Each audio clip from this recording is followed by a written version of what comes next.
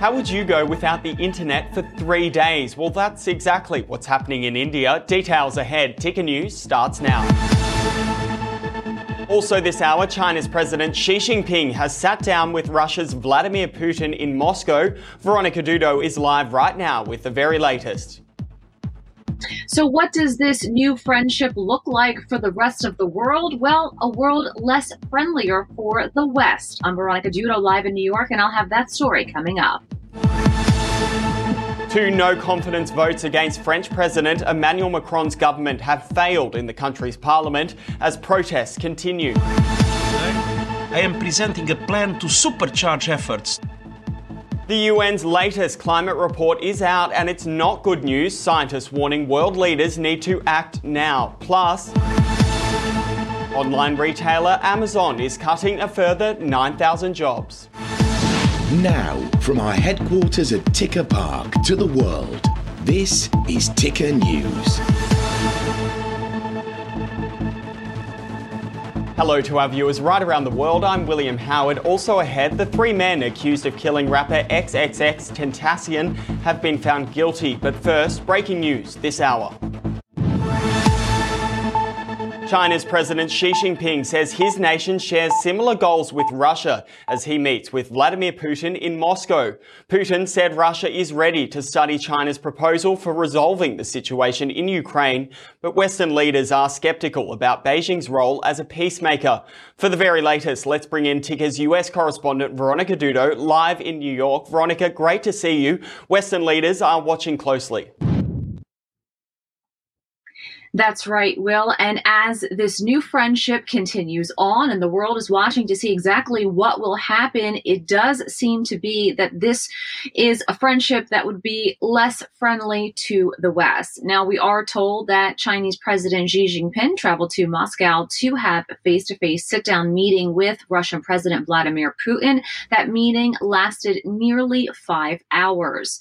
Now, during the White House press briefing, Admiral John Kirby came into the room to talk about exactly what's happening and how does China fit into Russia's invasion of Ukraine. Take a listen. We encourage President Xi to press President Putin directly on the need to respect Ukraine's sovereignty and territorial integrity. The world and China's neighbors will certainly be watching closely. Meanwhile, many lawmakers, including Republicans, say that President Joe Biden is absent, that he really needs to have a leadership role on the world stage. Take a listen. Joe Biden has put a kick me sign on Uncle Sam's back. When America recedes from the world, it creates a void of leadership. Now, U.S. officials say that the White House is working to schedule a call between Chinese President Xi Jinping and, of course, U.S. President Joe Biden.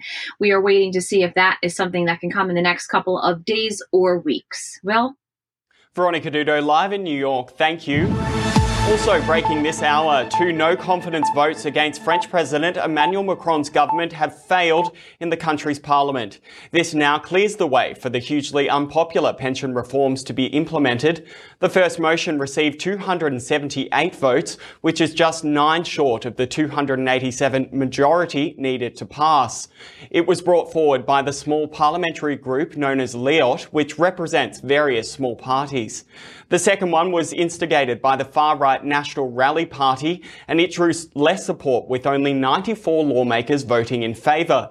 Macron's government resorted to the use of a special constitutional power last Thursday to push through the controversial legislation raising the retirement age from 62 to 64. But despite the failed vote of no confidence, anger against the reforms shows no sign of ending anytime soon.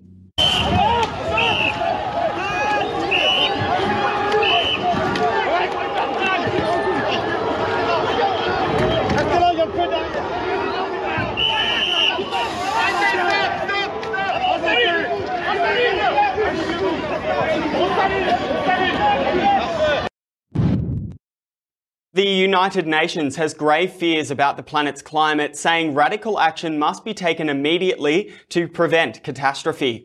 A new report has found the world is rapidly approaching devastation levels of heating, and international climate goals are slipping out of reach. It draws on findings of hundreds of scientists to provide a detailed assessment of how the climate crisis is unfolding. The science is not new, but delivers a very clear picture of where the world is heading. It notes the impacts of planet warming pollution are already more severe than expected, and Earth is hurtling towards increasingly dangerous consequences. While the goal of limiting global warming to 1.5 degrees Celsius is still possible, the report says the pathway to achieving this is rapidly closing.